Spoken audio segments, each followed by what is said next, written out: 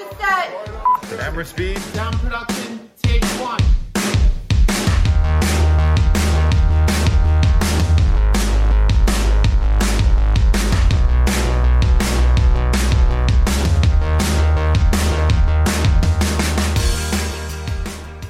Welcome everyone to the very first episode of Movie Night with CIFF. My name is Gabby, I'm the marketing content coordinator here at CIFF. I'm 22, I'm a Leo, and I'll be your host on this lovely new podcast. Guest hosting today is our lead shorts programmer, Adam. Say hi, Adam. Hey, everybody. Before we get into discussing our first guest, let me tell you a bit about who we are and what we do. For the super beginners, CIFF stands for the Calgary International Film Festival. We're the largest film festival in the province and the sixth biggest in all of Canada. We decided to start a podcast because we thought it would be a fun way to connect with filmmakers and share our love for cinema. This show is all about bringing insightful and entertaining content surrounding the world of cinema in a way that is snooty but accessible. Our guest today is two-time Academy Award nominee, Ben Proudfoot. Now, some of you might know Ben's work from his last Oscar-nominated film, A Concerto is a Conversation, which told the story of film and television composer Chris Bowers and his grandfather Horace Bowers. It was nominated for Best Short Documentary Film at the Oscars last year. It's an absolutely moving and beautiful film with an even more beautiful score. Totally deserved nomination. Well, he's done it again this year with the extraordinary film The Queen of Basketball. This film showcases a legendary woman and pioneer of women's basketball, Lucy Harris. She won 3 national championships, played in the 1976 Olympics, and was even drafted to the NBA. And yet nobody even knows who she really is. Here to tell us more about The Queen of Basketball is the director, Ben Proudfoot. Hello, Ben. How are you doing today? I'm good, Gabby and Adam. How are you? We're doing great. We're so excited to have you on our very first episode. This is the first episode? This is the very first one. Oh, so that's why we had to work out all the That's why we're working out all the kinks. Yeah. It's an honor. It's an honor to be the first. First of all, congratulations on your second Academy Award nomination. Thank you. What an overachiever. Are you just tired of getting nominated for Oscars now? Or are you just for us in the documentary field, it's a little different. Like, my name is on the nomination, but really so much of it is about the story and the person in the story. In this case, it's Lucy that people are responding to. So, of course, it's an honor, but really it's an honor for her and her family. Right. And I'm sure for the whole team that worked on the film as well. Oh, yeah, absolutely. I mean, there's probably 100 people that contributed to this film in a significant way. We're all just totally thrilled. I know we screened it for the festival. We played it at our fall festival in September. Oh. Mm-hmm. And Adam, who's our shorts programmer, actually admitted it into the festival. So he'll be great to talk to you about that. Yeah. It'll be great to talk to you about that. We'll get into that later. Yeah, we'll get into that in a bit. So we're hearing you now in the year 2022, successful documentary filmmaker. But you did used to be a champion magician. So, Indeed. And from Halifax, Nova Scotia, like a fellow Canadian. How does it happen that you got from there to now making films in LA? How much time do you have? That was literally half a lifetime ago. So when I was like 14 years old, I went to Kitchener, Ontario to compete in the Canadian National Magic Championship. And I won the junior sleight of hand or close-up magic. And I was right when I just first started getting into magic. And my mentor, Patrick Drake, he won the senior. So we both, Nova Scotia took home both titles, which made us very proud. That kind of kicked off the whole magic thing. I met a magician there named Jason Latimer, who is from Los Angeles. He was the world champion at the time. And he sold me on the idea of coming to Los Angeles to join the Magic Castle Junior program. Of course, I could not afford this, and my parents were not prepared to send me to Los Angeles. So that's when I started to be an entrepreneur and do birthday parties and cocktail parties and stuff like that, doing magic tricks. And I had this Canadian championship thing. So people liked that. And I could charge a few $100 to come up and do card tricks for an hour. And that's when I really kind of honed my skills as a magician. And every time I got some money, I would come out to the Magic Castle, which is this Victorian mansion here in Los Angeles. That's kind of the epicenter of sleight of hand magic in the United States. And then as my interest in magic transformed into movies and filmmaking, LA just seemed like the place to be. And I really became obsessed with getting into University of Southern California's film school, which I was rejected from. But I came as an undeclared student to USC, and I had a good scholarship from the university. And then I was never accepted into the film program that I wanted to get into, but I did get into the film school and became a film theory major, critical studies major. And that was my major. And then I started my company as I graduated in 2012. I mean, that's awesome. Obviously, some of those entrepreneurial skills come in handy when you're like, shorts filmmaking, notoriously not the most lucrative form of filmmaking. So I'm sure it's coming handy. Not yet. It's coming. Like Gabby mentioned earlier, we did screen Queen of Basketball at CIFF last year. We screened it with actually a great feature film. It was an Icelandic film about a young girls basketball team. Oh, I love that. Who was trying to make it and play against the boys basketball team. Raise the bar. Raise the bar. Okay, thank you. It's called Raise the Bar. So it was this perfect pairing of like female-oriented basketball stories. I saw your film when it premiered at Tribeca, and then I think it came out on New York Times shortly afterwards. And I was sharing it with like all my friends and everything because I loved it. I'm a pretty big basketball fan. Like I followed basketball my whole life, and a lot of my friends are too. But nobody had ever heard of Lucy Harris or this story, which is like she's arguably the best or like greatest female basketball player of all time. Yes, indeed. So my question here is like, how did you hear about this story? And what made you want to tell this story? Yeah, so I wish I could say, as the world's expert on basketball, I had always known about this story, but it's actually, it's the total opposite. I did not follow basketball. I'm not a basketball expert. And wasn't even a basketball fan. Right? The extent of my basketball involvement was playing horse with my friends. I was going to ask, have you ever shot a basketball? Have you ever? Yeah, I mean, literally, I might as well never have touched a basketball. I think that might have been why the story stood out to me, because I had literally no context. So when I first, Haley Watson, who is my colleague and friend who recommended that I look up Lucy's name, when I Googled Lucy's name, I think it was her Wikipedia page, which was very brief, started with this list of superlatives. First and only woman officially drafted into the NBA, which I had to read like 3 times. First basket scored in women's Olympic history. Led her tiny Mississippi Delta team to 3 national championships. First woman and the first woman of color inducted into the Basketball Hall of Fame. Oh my goodness. And there was no footage of her playing. Her name was commonly misspelled, Louisa, L-U-I-S-A, rather than Lucia, L-U-S-I-A. There had been very scant information about her since 1978 when she stopped playing. And I just thought to myself, why? This person should be printed on our money. I mean, this is a very significant historical figure and seems to me one of the most accomplished athletes of the 20th century. And it was also very easy to get in touch with her. It just took a couple days of phoning around, and here she was on the phone. Hello.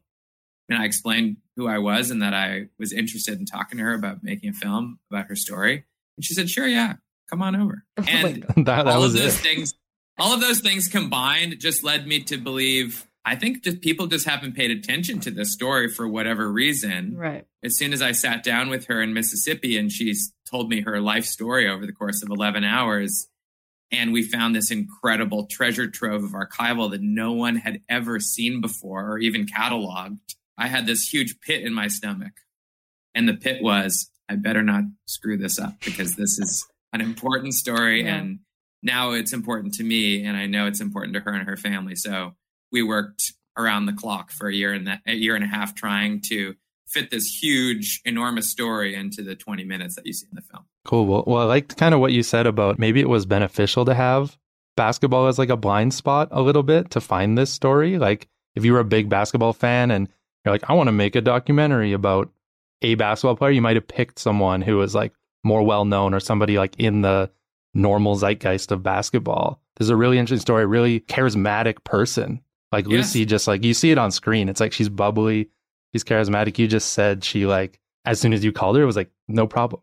Yeah. Right? I mean, the truth is, right, is that a lot of people think as a documentary filmmaker, you need to be an expert at the beginning. And you certainly need to do your diligence before you finish and release the film. And you need to be in partnership with whose story it is. But you're actually in some ways better off being in the audience's position at the beginning, which is knowing nothing about the story or very little, which is where I was. I wanted to make a movie for myself, somebody that knew nothing about basketball, but would still be compelled into Lucy Harris's story so that as many people know about Lucy Harris as Shaquille O'Neal. How do we achieve that? Well, it's not going to be with throwing statistics or a comparison of other players from the 70s. Mm-hmm. It's going to be about talking about her in the sweep of history and these superlative accomplishments. So in that way, the bias that basketball fans have, which is, if I haven't heard of her, she's probably not that important. Mm-hmm. I didn't have that. So I was learning about her, and I was just reading her resume, and it just like, she had broken so many records and held such singular and superlative accomplishments that who could be better? Who could give her a run for her money? You know, she's the first and only in all these categories. And so it didn't faze me that I hadn't heard of her. It certainly intrigued me that no one else had. It always amazes me how much people just don't understand how easily a person or a person's entire story can just slip through the cracks of history. I mean, it's been happening forever. So the fact that people still have the attitude of like, well, if I haven't heard of them, then they must not be that important. I feel like this film just like kicks those people in the ass. Like, of course, there are important people you haven't heard about. And a lot of them are women, and a lot of them are people of color. Yeah. I mean, it's all about representation, right? It's like, who do we see? Who are the role models that we see that as young people are held up in front of us as, here are the important people of history. Here's the narrative of what happened, right? Certain people decided who those people are. And the rules of society have lifted up some stories and depressed and suppressed other narratives. I think we're in a great renaissance of looking back at history and saying, you know, maybe we need to look at the fine print again and go back to the sort of like, you know, first-hand accounts and really understand what actually happened and think critically and try to make sense of what actually occurred rather than just accepting the narrative that's been told to us by someone who has their own biases, their own agenda. I think it's no coincidence that Lucy Harris is an African-American woman hailing from the Mississippi Delta. Why were 40 boxes that detailed her entire college career sitting unscanned, uncatalogued in the back of this archive? You know, I know it's not the people that are looking over the archive today, but why wasn't that done 40 years ago? Especially considering that it was, 40 years ago. That would be hard to catalog today, let alone now. Yeah, that's wild. So you mentioned that you're hopeful that you would do Lucy's story justice, right? But what are you mostly proud of with this project that you created? It's pretty simple for me. I'm making the movie for one person, and that's her. And so at Tribeca, when she saw the film and she loved it, and she gave me a big hug and drew me near and said, thank you. That was good. That was it for me. I was pleased with that. That's the beautiful moment. Yeah.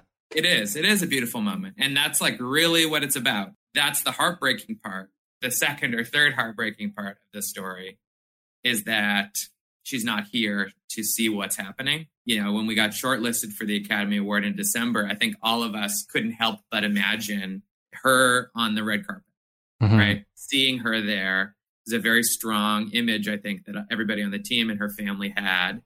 And when she passed away so suddenly in January, it just sucked the air out of the room because our whole modus operandi was to give her flowers, figure out how to, finally, after all these years, help her profit from her incredible achievements that had been so unjustly ignored.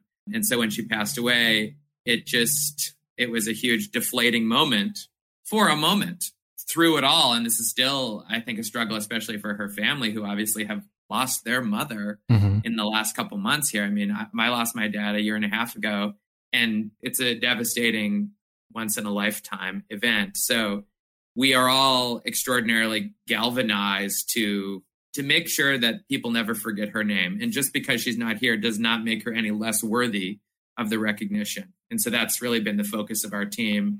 I mean, I think you guys have been pretty successful on that front because, that's the beauty of film. It's like this is on record forever. And imagine if you hadn't seen the story and then if anything had transpired, they wouldn't be documents. Like now you can watch her story and people can find it on YouTube a year, 2 years, 10 years later and still 100 years. She's immortalized. Yeah. Yeah. Hopefully 100 years from now. And that's the best part of the form that we love to work with in documentaries. You can hear it from her. That's why it's so special that the Academy is making her story part of cinema history with the nomination. So it's just hopefully another sticky way that the movie can have a long legacy.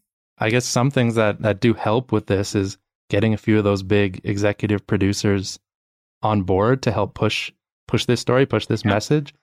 I'm like, correct me if I'm wrong, but I think when I watched it at Tribeca, I don't remember seeing Shaq's name. When did he come on board? And then I just saw recently that Steph Curry has now joined the team as well to kind of help push Lucy's story to more people, right?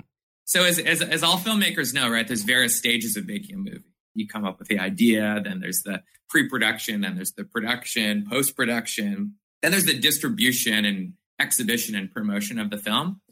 And especially for a short documentary where there's no money to be made, and it's a non-commercial event, like every short documentary, I'm sure, is a huge loss on behalf of whoever made it. You need to get the movie out there because no one's really willing to invest in a marketing campaign because there's no way to recoup the money. Mm-hmm. For a story like ours, where it's so important to us and really the purpose of the project to make sure that as many people as possible see it, especially in this year, the 50th anniversary of Title IX in the United States, that transformed, collegiate athletics and the way men and women's teams were being treated.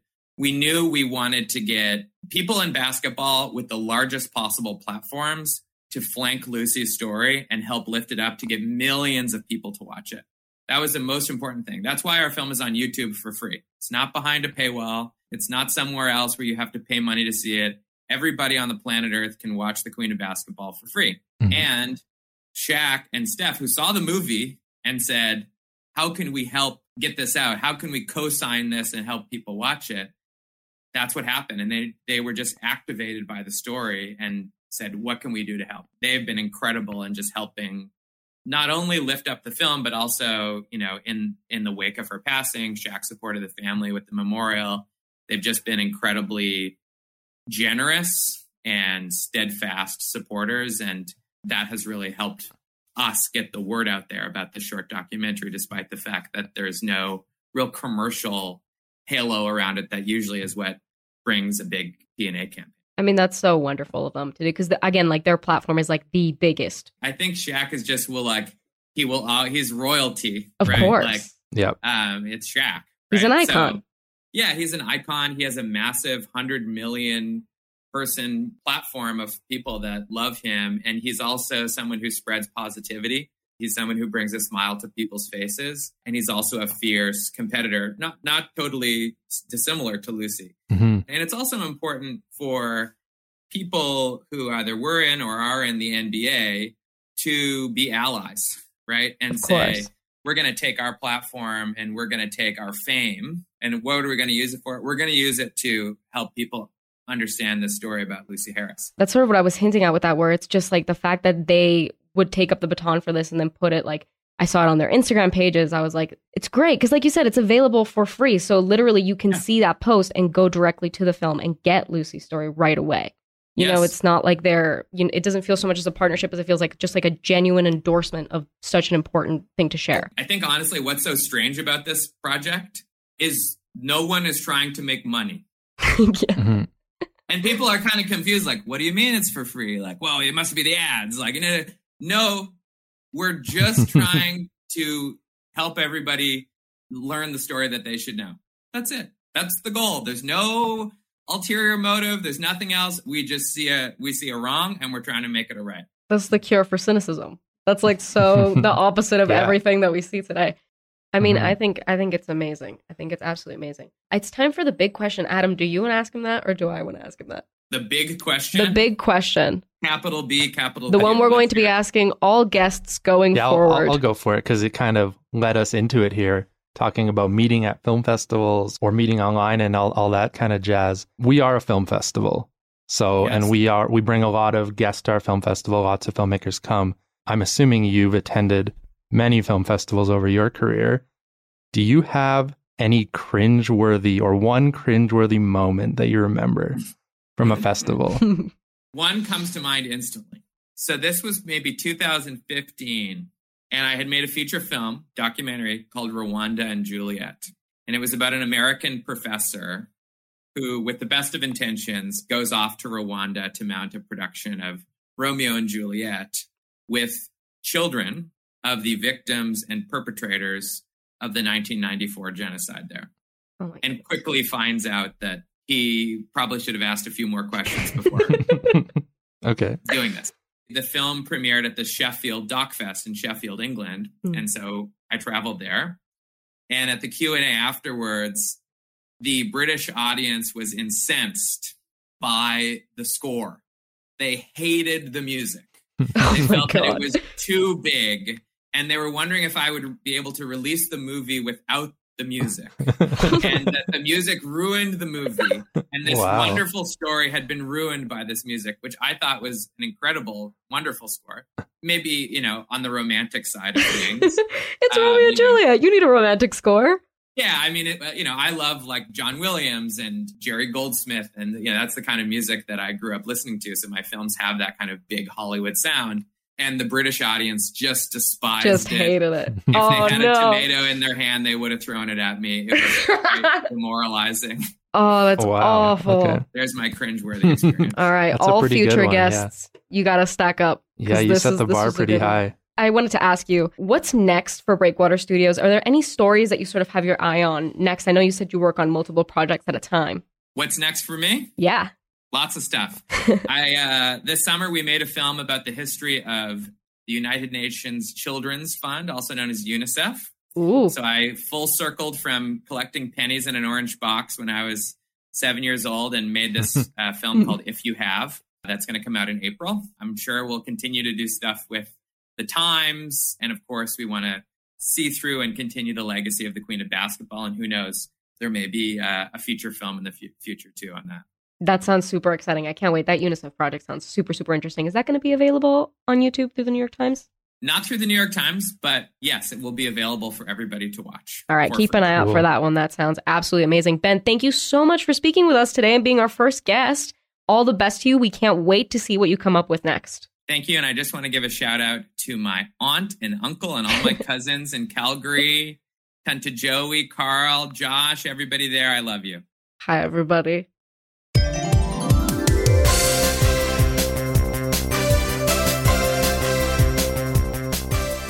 Now we're going to play 1-star reviews. This week, we're going to be focusing on Academy Award nominated films. What we're going to do is we're going to read a 1-star review that was left on Letterboxd or Rotten Tomatoes or what have you.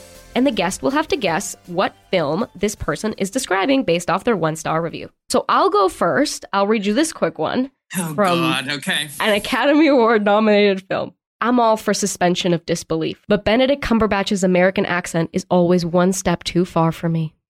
I'm guessing it's Power of the Dog. It is Power of the Dog. You got it. One for one. And I don't support this comment, but that's No, of course. Nothing about this is endorsed. Nothing. Yeah. Here's another one that you won't support, but you can try and guess. All right. Let's see. All right. 5 stars for being a James Corden free musical. Is this Tick, Tick, Boom? It is. Yeah. Wow. You are absolutely killing this. Okay, this was a little harder. This one was my personal favorite. It's very silly. I'm going to do the voice. Please don't make fun of me. He cooked the meatball. She murdered the husband. It's got to be House of Gucci. Yes! Oh, I'm so nervous about that one. I'm so glad you got it. 3 for 4. Do I get a prize or a hat or something? We'll send you something in the mail. Yeah, being in lovely company is the prize. A sticker? A pin? Yeah. Something. We'll send you something. A signed napkin. I mean, 3 for 3. That's like Lucy Harris status. Well, we got one more. AIAW championship. There's one more. We'll see if you can do 4 for 4. Oh, there's 4. Uh-oh. There's 4. This is the last one. I think you'll get this one. I think you might get this one. It's probably about my movie.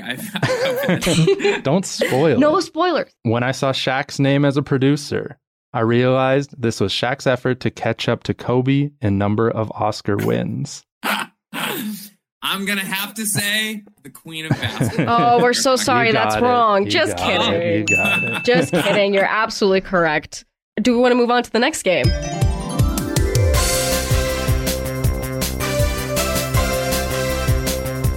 This game is called Why Are You Booing Me? I'm Right. It's essentially hot takes. Guests will come on and defend a controversial movie opinion. You know, I really love Warhorse. Okay. And Lincoln, but I love Warhorse, the Spielberg movie, And I feel like people didn't like that movie enough. I loved War Horse. I thought War Horse was such a great, sweeping movie. It had fantastic performances from a technical perspective. It's a masterclass. I mean, people know how difficult it is to make a movie with a horse at the center. And it's this beautiful, emotional movie. It's about, there's this great relationship between the father and the son, and that whole thread, you get to go through history. I mean, it's a fantastic original movie based on like an incredible stage play. And I just think that movie should have gotten a lot more love. And it has an incredible score, beautiful score by John Williams. John Williams did the score?